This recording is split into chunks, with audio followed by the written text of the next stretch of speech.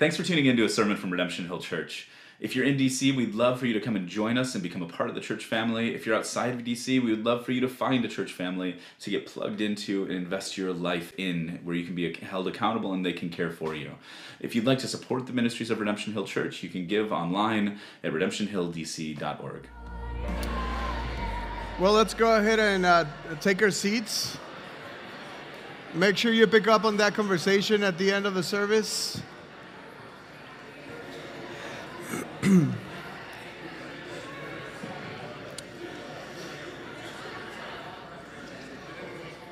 Thank you for being with us tonight. And as I said before, my name is Chuy Rodriguez. I'm the associate pastor here, and I have the privilege of sharing the word with you tonight. And before I do that, I just want to go ahead and pray. Lord Jesus, thank you for your word. Thank you for allowing us to be here as one body. Thank you for your church. And thank you for this group of people that you've allowed us to meet. Because through them, we can get to know you better, and that's how you intended it. And through them, we can also be encouraged and sanctified. And God, I also thank you for your word that you've given to us as a church. Thank you because we can learn from it and go to it and be encouraged and challenged. And Lord, I pray that today your Spirit will speak to our hearts through it. I pray that your Spirit will move us closer and closer to you every day. And Lord, I pray that whatever we do, think, or say today will be to glorify you. In the name of Christ I pray. Amen. So we usually start off by reading a passage, and we actually anchor ourselves in the passage, and then we start the sermon. But I'm going to do things a little different. Bill is not here, so we're going to be a little heretic today. So I'm going to start by telling you a story. And so about 10 years ago, I met a Salvadorian man who was probably in his mid-40s. And he came illegally to the U.S. And on this trip to the U.S., he knew he had to come to Maryland. He had a family member that lived in Maryland. And once he was in Maryland, he was to call this person so they can meet. This family member told him that he was going to give him a place to stay just to start off while he was getting acquainted with the city and finding jobs or a job. So this person wrote in a little paper an address and a phone number of this family member. And during this trip that took about a month, he lost the paper. And he came to Maryland because that's where he was heading, and he knew he needed to come to Maryland. So he came, and he arrived during the winter, completely underdressed, without the papers. So he was dropped off somewhere in Maryland, and he had nowhere to go. So he was worried, and he remembered that his family member told him, if something like this happens, or if you get lost, or I don't know, they drop you off in the wrong place, one way to get out of this situation or find shelter is you could probably head to a 7-Eleven, and usually people will come and give you work, or people will come and say, I need workers, and jump in, do the work, and then they'll pay you for the day, and that way you can eat or find shelter. So he remembered this. And he headed to a 7-Eleven. Thankfully, there was other Hispanics in this 7-Eleven as well, waiting for work. So he told us, he did as he was told. And surely a van showed up a few hours later, and he said, I need 5 workers. And he didn't know what they were asking of them. He didn't even know if he knew how to do the work. He didn't understand anything. He just saw that all the other guys jumped into the van, and he jumped in with them. And so he's in the van. He made it to the top 5. And he was in the van, and he realized by talking to the other Hispanics that they were going to go shovel snow. And this is probably the first time this person actually saw snow. So he was given a shovel, and they were taken to this large property, and he was told, you guys need to clean this up. So he just started shoveling snow. And after a few hours of being cold, he just started noticing that his feet started to hurt. But he's like, I can't stop. This is basically my only chance. I have no money, nowhere to stay. With this money, I can probably get something to eat. So he just pushed through. And the pain, of course, got worse. And he just continued to work. And at one point, after a few hours, his feet just went numb.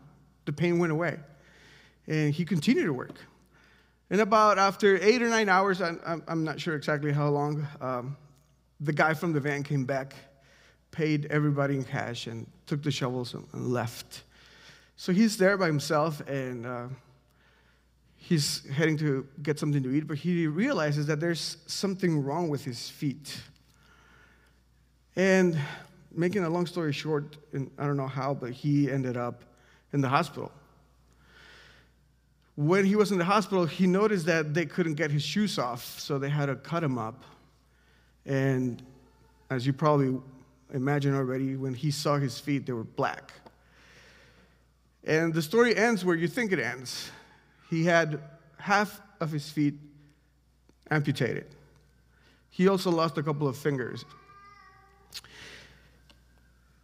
And I met this guy on a basement on a neighbor's house, and it broke my heart. It was horrible to see. But what's really shocking is that this man bought into an idea that tells you and him that more is better. And we live in a society that continues to tell us that we need to improve our lives constantly. And I know we can argue against this story, and it's not a perfect story. I'm not arguing for or against an immigration policy here.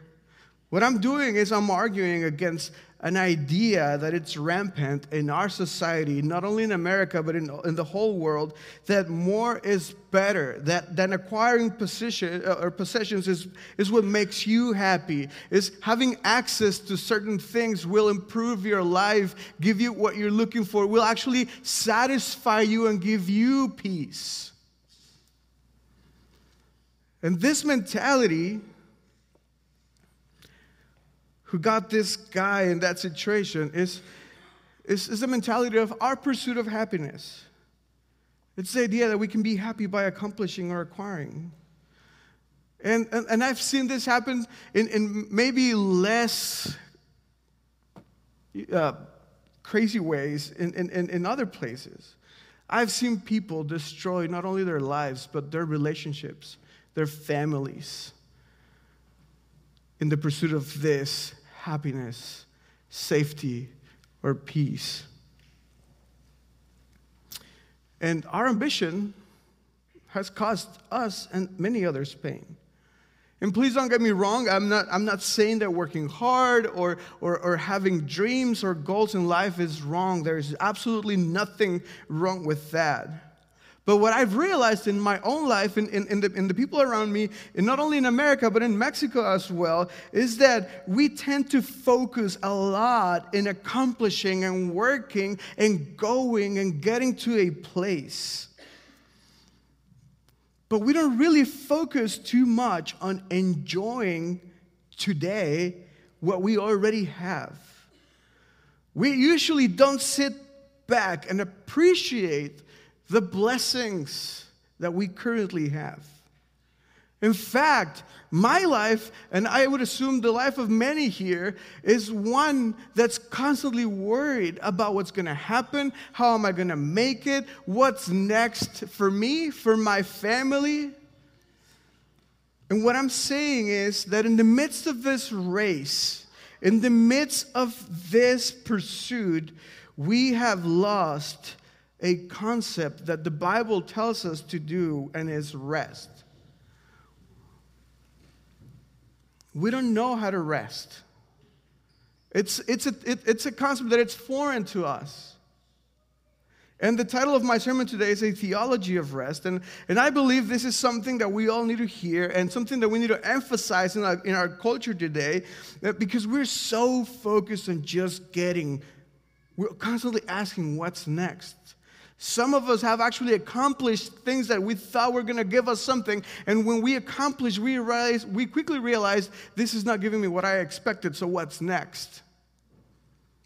Remember when you were in high school and you wanted to graduate and get a bachelor's degree? Remember that? And then you graduated and then you went for a master's. And then you got your first job and then the second, and now you're looking to get a PhD. And remember your first car and then your second, and maybe it's never ending. We never get there. And this is a sermon for myself. This is something I need to hear every day, and I'm sure we all need to hear it. But I don't want to talk about my culture. I don't want to talk about this culture. I don't want to talk about my opinion or your opinion or anybody's opinion. What I want to do today is I want to talk about what God says. So let's go ahead and read our text. It's Exodus 20, verses 8 to 11. And this is a piece of the Ten Commandments. Exodus 20, verses 8 to 11 says, "Remember the Sabbath day to keep it holy. 6 days you shall labor and do all your work, but the seventh day is a Sabbath to the Lord your God. On it you shall not do any work, you or your son or your daughter, your male servant or your female servant, or your livestock, or the sojourner who is within your gates. For in 6 days the Lord made heaven and earth, the sea and all that is in them, and rested on the seventh day. Therefore the Lord blessed the Sabbath and made it holy." This is the word of the Lord. So the first thing that I want to note is, or I want you to note about this passage, is that we are commanded to rest. Rest is a command. And this is important because we need to realize that this is not a suggestion. This is not something that God is suggesting for us to do. We need to realize that keeping one day to rest is a part of the top 10 commandments that God gave Israel.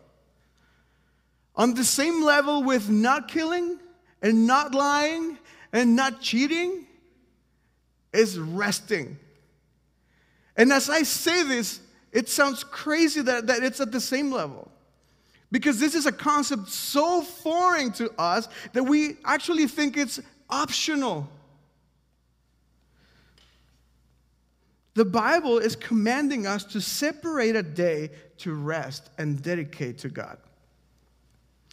And if you're very theological and you're already asking, well, how much of the Ten Commandments really apply for us now that we're under the grace? I think you're actually having the wrong discussion. Because the Ten Commandments apply to us today, maybe not in a salvific way, but I have never met a Christian who actually says it's okay to kill just because you're now under the grace of God. So this is the same list.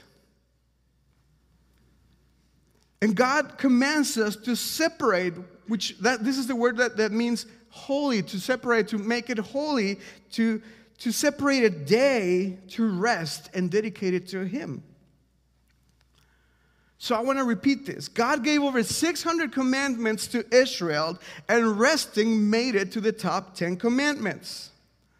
But we usually dismiss or ignore this commandment as if it doesn't really matter or if it's optional.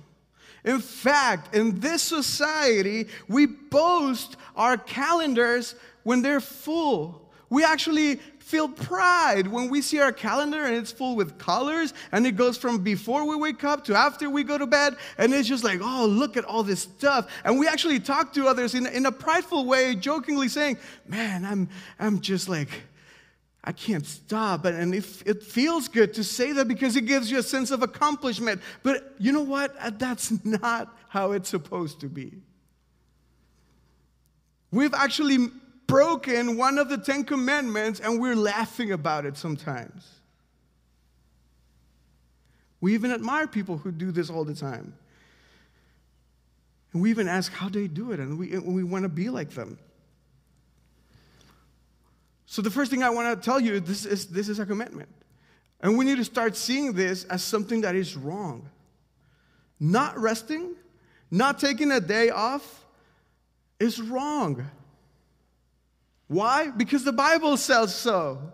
Because Jesus said it. Because it is in the 10 Commandments. Notice that this commandment is the longest of all the 10 Commandments.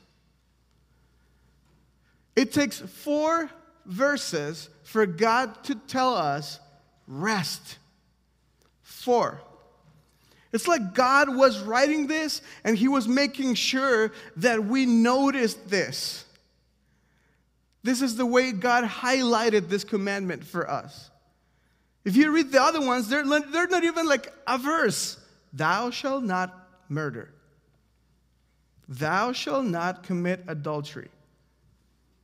When it comes to resting, 4 verses to say that. This is also the only commandment that references something that God did and tell us to imitate it. This commandment actually tells us that the reason why we're supposed to rest is because God did it. And it references creation. And the text that this is referencing is Genesis 2, verses 1 and 3, and I want to read it to you. It says, "Thus the heaven and the earth were finished, and all the host of them. And on the 7th day, God finished his work that he had done, and he rested on the 7th day from all his work that he had done." Verse 3, "So God blessed the 7th day and made it holy, because on it God rested from all his work that he had done in creation." So notice that the Genesis account doesn't even call it a Sabbath. It calls it rest. And the principle that we can withdraw from this is the principle of rest. This is not about you counting the days or whether or not we should meet on Saturday or Sunday or if you should count your steps. This is not about that. This is the concept of resting. Taking a day, separating a day to dedicate it to God and rest. And we're supposed to imitate God. And believe me, God did not rest because he was tired or because he was fed up with creating creation. No, he rested because he wanted to model this for us. He made a day holy. He separated a day for us to model. And this is a beautiful gift from God to us. This is something that God is doing as a father for his children to ensure that we are okay. God is caring for us, for you, through this commandment. Which leads me to my second point. Rest is not only a command, but it's also stewardship. We need to note that God, through this commandment, is telling us, I need you to stop. I assume not many of you have children because it's a 5 p.m. service. But I have to do this with my kids all the time. They go on all day and they will not stop. And I have to force them to go to bed. Sometimes I have 4 children, so I actually have to resource to a few things that probably parents with 2 or 1 kids don't have to deal with. But I actually have locked my kids into their bedrooms. And I'm like, go to bed. Because they just can't stop. They have no concept of stopping. And if you let them, you'll find them in the most random place just sleeping. And you know what? That is exactly what we do. We are like little kids and we go at it like if we can actually take it on, and sometimes our body just shuts down. And people end up in the hospital, and this is God saying, stop. You need a rest. Another important thing about this command is that it's framed in the positive. Most of the other commandments are framed in negative, but this is framed on the positive. This is a positive thing. This is something that God is actually showing care for, and in all the commandments, but especially in this one. Through this command, God is showing us that we need to care for ourselves.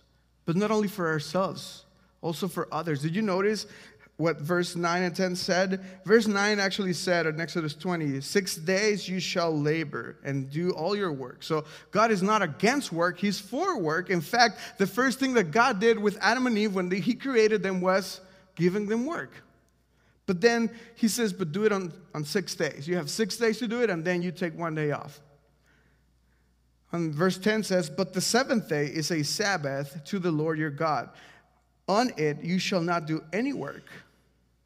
And it specifies you or your son or your daughter or the people you're responsible for. So this is a command not only to steward our own body, but also to steward and care for others as well. It commands us to steward our family, our employees, or people we are responsible for. So this command is not something to prevent you from things. It's something that will actually enable you to live longer and enjoy your life. This command is God protecting us, caring for us, and is stewardship. And sometimes we believe that we can do whatever we want with our lives. Isn't that a saying? It's my life. I can do whatever I want with it. But the reality is that if you call yourself a Christian, that does not apply at all. In fact, the Apostle Paul says it clearly in 1 Corinthians 6, verse 19 and 20. He actually says, or do you not know that your body is a temple of the Holy Spirit within you, whom you have from God? You are not your own, for you were bought with a price, so glorify God in your body. And this is something we fail to do. So we need to see this command of resting as a gift from God. Something that we need to embrace rather to fight off. This is a father caring for his children. Another point I want to highlight is that rest is trust in God. In order for us to rest, there needs to be an element of trust. Abstaining from work means that we need to stop. And resting implies a release of control by ceasing to work. Setting 1 day apart to rest and having a good work and rest rhythms requires some level of surrendering. It requires us to be satisfied in what we already have. In fact, this is at the very core of the concept of Sabbath rest.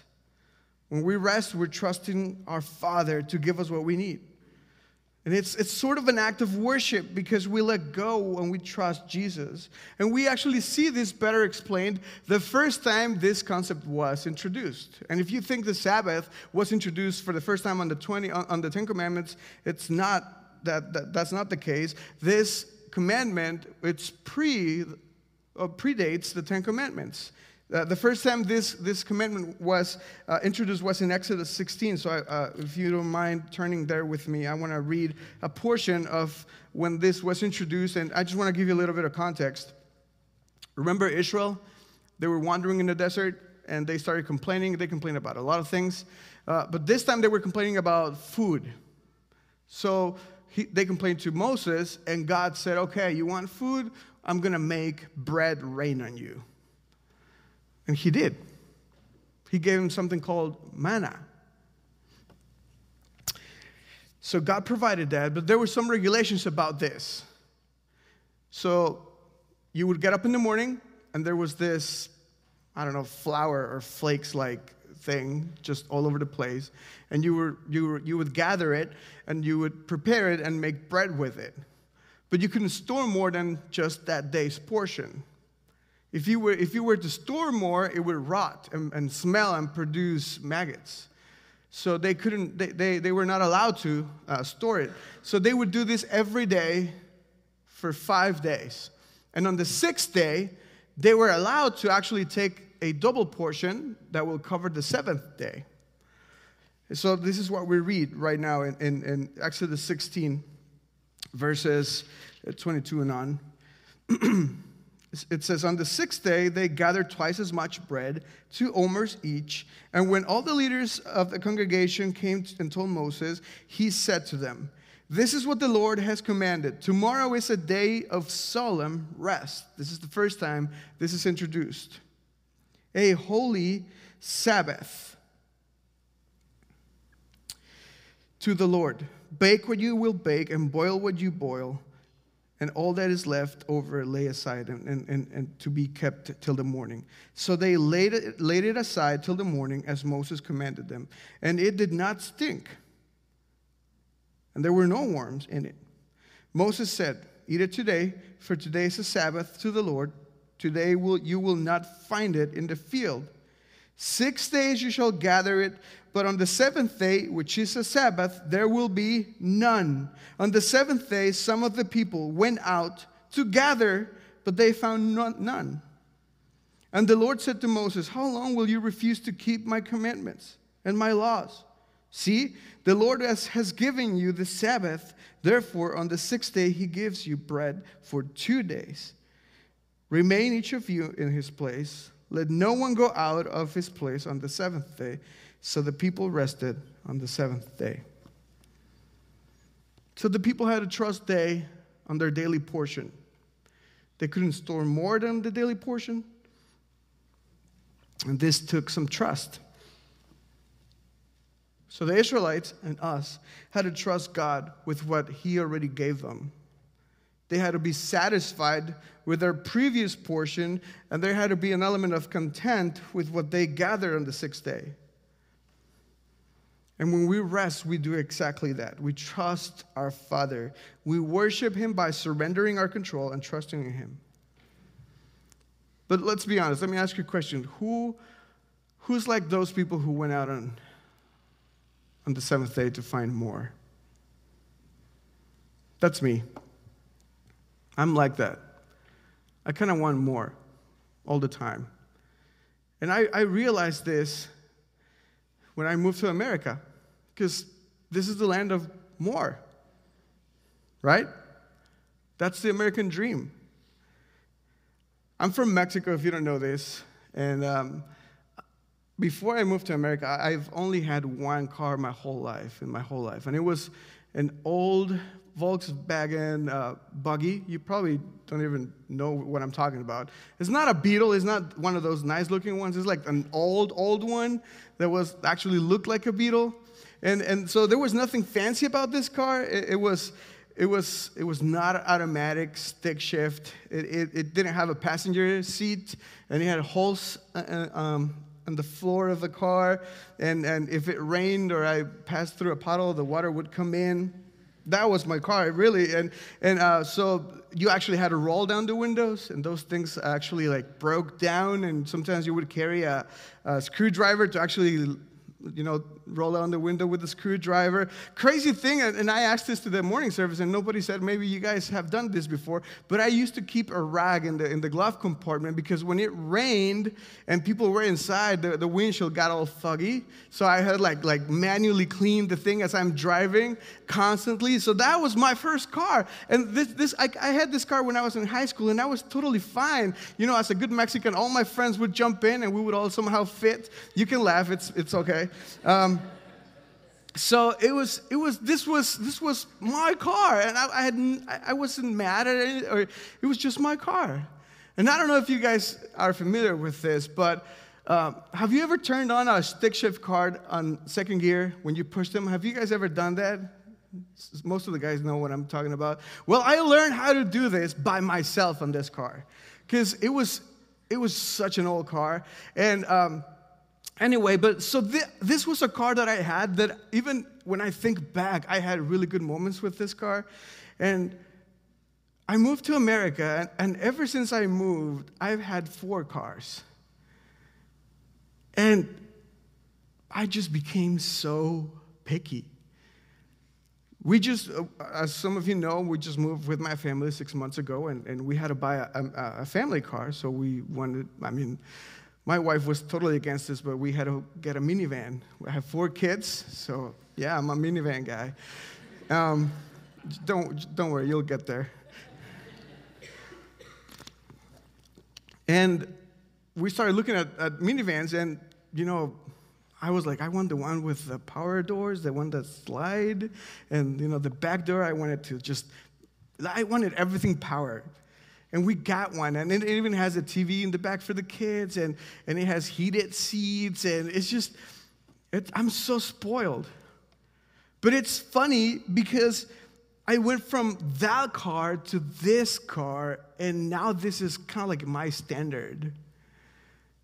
And what do you do after you have a car like this? The next thing is a car that flies or something. I don't know what. But there's no going back because the human heart just keeps going. You just want more and more. And what used to satisfy you, it no longer satisfies you because you want more. And once you get to that place, then you need to go to the next place so you can find more. And I was one of these people that I was seeing bread falling off the sky to feed me, and I could still not obey God. And I went out on the 7th day to find more.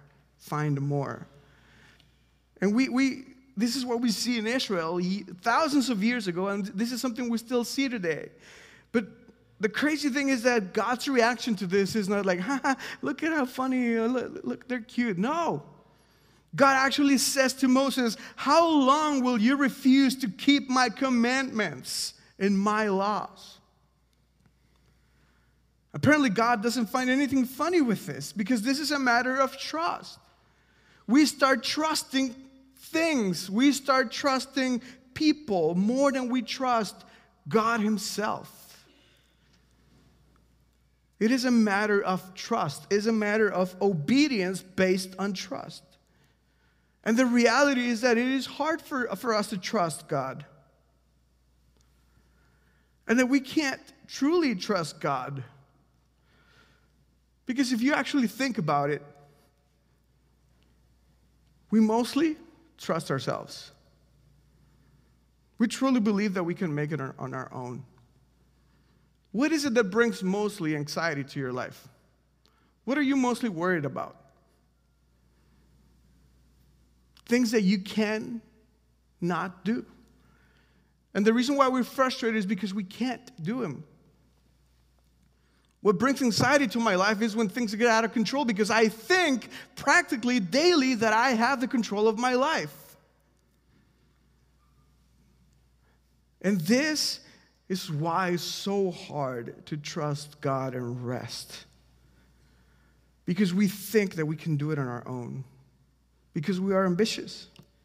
And if history shows us something is, like I said before, ambition has brought us and others pain. Have you ever heard the term practical atheism? Practical atheism is basically what we do every day. We claim that we know God. We say that we believe and follow a sovereign God who is in control of our lives, but we actually live like he doesn't exist. We think like he's not in control. We plan as if we can actually make it happen on our own. That is practical atheism. And I am probably the greatest practical atheist in the world. We have rejected and we have refused God's way, and we have taken our way, we have taken control of our lives, and we do things our way, and we are on a mission to be happy and succeed in life. And that is the essence of sin. Sin is a rejection of God, a rejection of what God can do for us, a rejection of acknowledging that he is the source of all things to us, and actually us taking the lead and the control of our lives and ignoring him. And we do this every day. We basically live on a what's best for us basis. We have turned our backs to our Creator, and we have chosen to go our way. And unfortunately, our way only leads to eternal separation from God. The Bible says that we're sinners, that we are therefore separated from God because our sin has fooled us, and we can truly believe that we can actually obtain true satisfaction, rest, security, and peace in things or people, but not in God. And we don't realize that we can't find it. We can find what we're actually looking for in this life or in this or in people or in things other than in God. We're actually chasing something that we can't catch. And this is not new. This is something that others have actually said. There's a sociologist, a French sociologist named Alexis de Tocqueville, and he actually wrote a book about America. It's called Democracy in America, and he actually critiques the American dream and says that Americans believe that things could bring them happiness. And he talks about this ideal that people have about the right conditions for their life. And this is what he says about that, about us Americans pursuing this. He says this: it perpetually retires from before them, yet without hiding itself from their sight, and in retiring draws them on. At every moment they think they are about to grasp it, it escapes at every moment from their hold. They are near enough to see its charms, but too far off to enjoy them. And before they have fully tasted its delights, they die. He later on says, there is a strange melancholy often haunting inhabitants of democracies in the midst of abundance. And this is true, because there's nothing in this life that will satisfy us. And if we believe that things will give us rest, if we believe that accomplishing will give us rest, we are living a lie. And this is the very lie that messed this man's life, the one I told you about in the beginning. He took a shot. And he probably took all his savings to come to America because somebody told him that he was going to find true life here. But let me tell you, and this is something I have to constantly tell my own people, there is no country in the world that will give you what you're looking for. There is nothing that will give you what you're looking for. Not even a person, nor a family, not your title, not the best job ever, nothing. Only God, through Jesus, can give you true rest and satisfaction.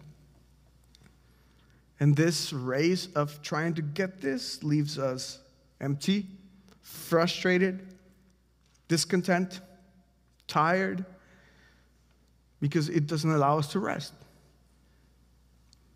And there's no rest to our pursuit because we don't want to give up control. But there's hope. There's huge hope for all of us. There is hope in Jesus. This is the amazing thing about the gospel, is that regardless of how our life is and our sinfulness, Jesus gives us hope and true rest. The good news that Jesus has for us is that he actually came and did what we were supposed to do. That is the message that we preach here every Sunday.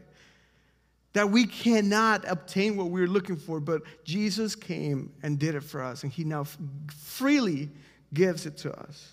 Jesus is our substitute in life and death. Jesus actually trusted his Father perfectly because he knew we were not going to be able to and that we couldn't trust the Father, so he came and he actually did it for us. Jesus went on the cross or to the cross in obedience to his Father because we were not able and we couldn't obey his commandments perfectly, but he did. And after Jesus did everything we were supposed to do, he now offers us rest, for free without works. He does not need your merits or your works. He gives it to you freely, regardless of who you are, regardless of how good or bad you've done in life, regardless of all the academic achievements you have, regardless of anything. He comes and he offers peace and rest and satisfaction to you for free through his grace. Jesus died for you. He carried the cross for you. He defeated sin and death for you so that you can find eternal rest and life in him. And that is available for you today, right now. And this is really good news. Jesus is our peace. Ephesians 2, verses 13 and 14 actually says, "But now in Christ Jesus, you who once were far off have been brought near by the blood of Christ." And verse 14 says, "For he himself is our peace." Are you looking for peace? It's in Jesus. And he brings us rest. And the good news about this is that the gospel actually tells us, and if you are a Christian and you hold to the belief that there is a good God who is in control of your life, this is good news because this means that your life, your future is not in your hands. This actually means that your life is actually not in weak hands.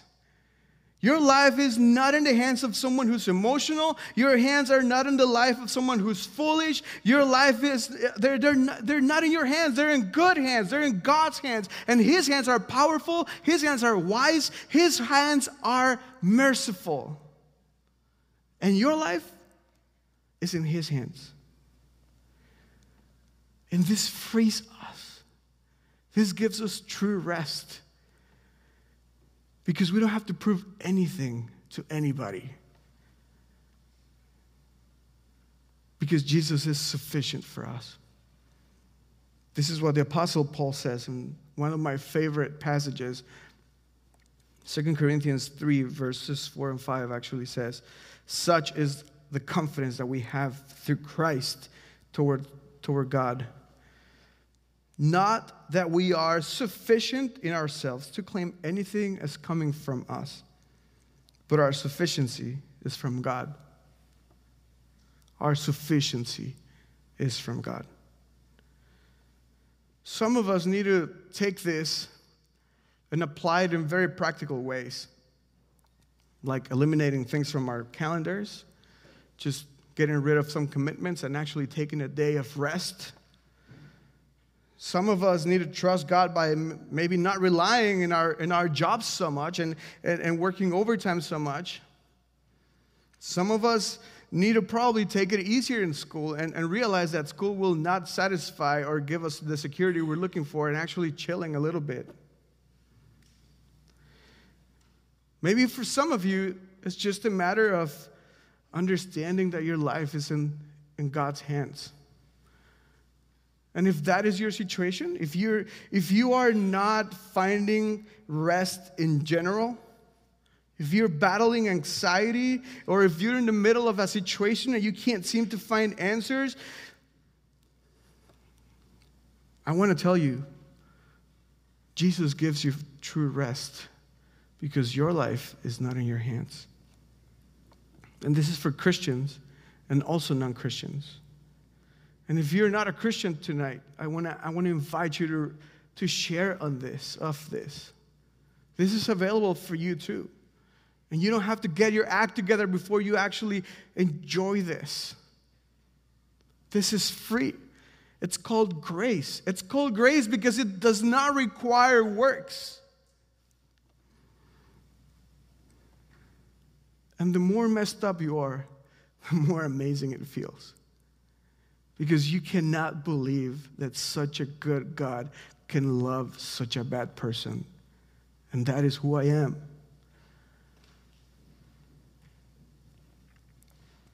So if you're struggling to find peace, if you're struggling to find rest, I just want to tell you this.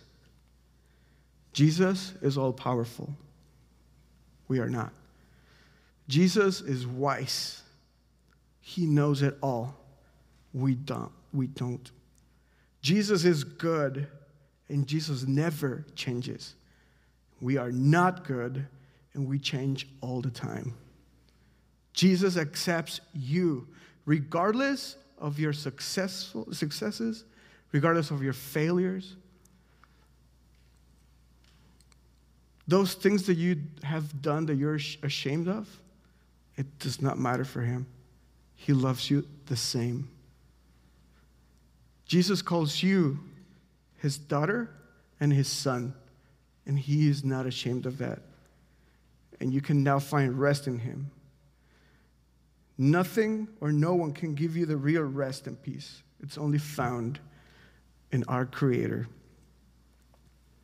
And I want to finish by telling you the very words of Christ to weary people who struggle to rest. The words of a father talking to his children who are weary, who are tired. This is what Jesus tells us. Matthew 11:28. Come to me, all who labor and are heavy laden, and I will give you rest. Let's pray. Lord Jesus, thank you for your grace. Lord Jesus, thank you because you have given us salvation and peace without works. This is the one thing we don't have to work hard to earn, and it's the most important one. Thank you because you embrace us, you accept us, you love us, even if we are bad. Thank you. Lord, I pray that you will help us find rest in you. Lord, I pray that we will be able to surrender the control of our lives and actually trust you. Lord, I pray that we will be able to fully understand that we are commanded to rest. And I pray that through this, you will care for us even more. In the name of Christ, I pray. Amen.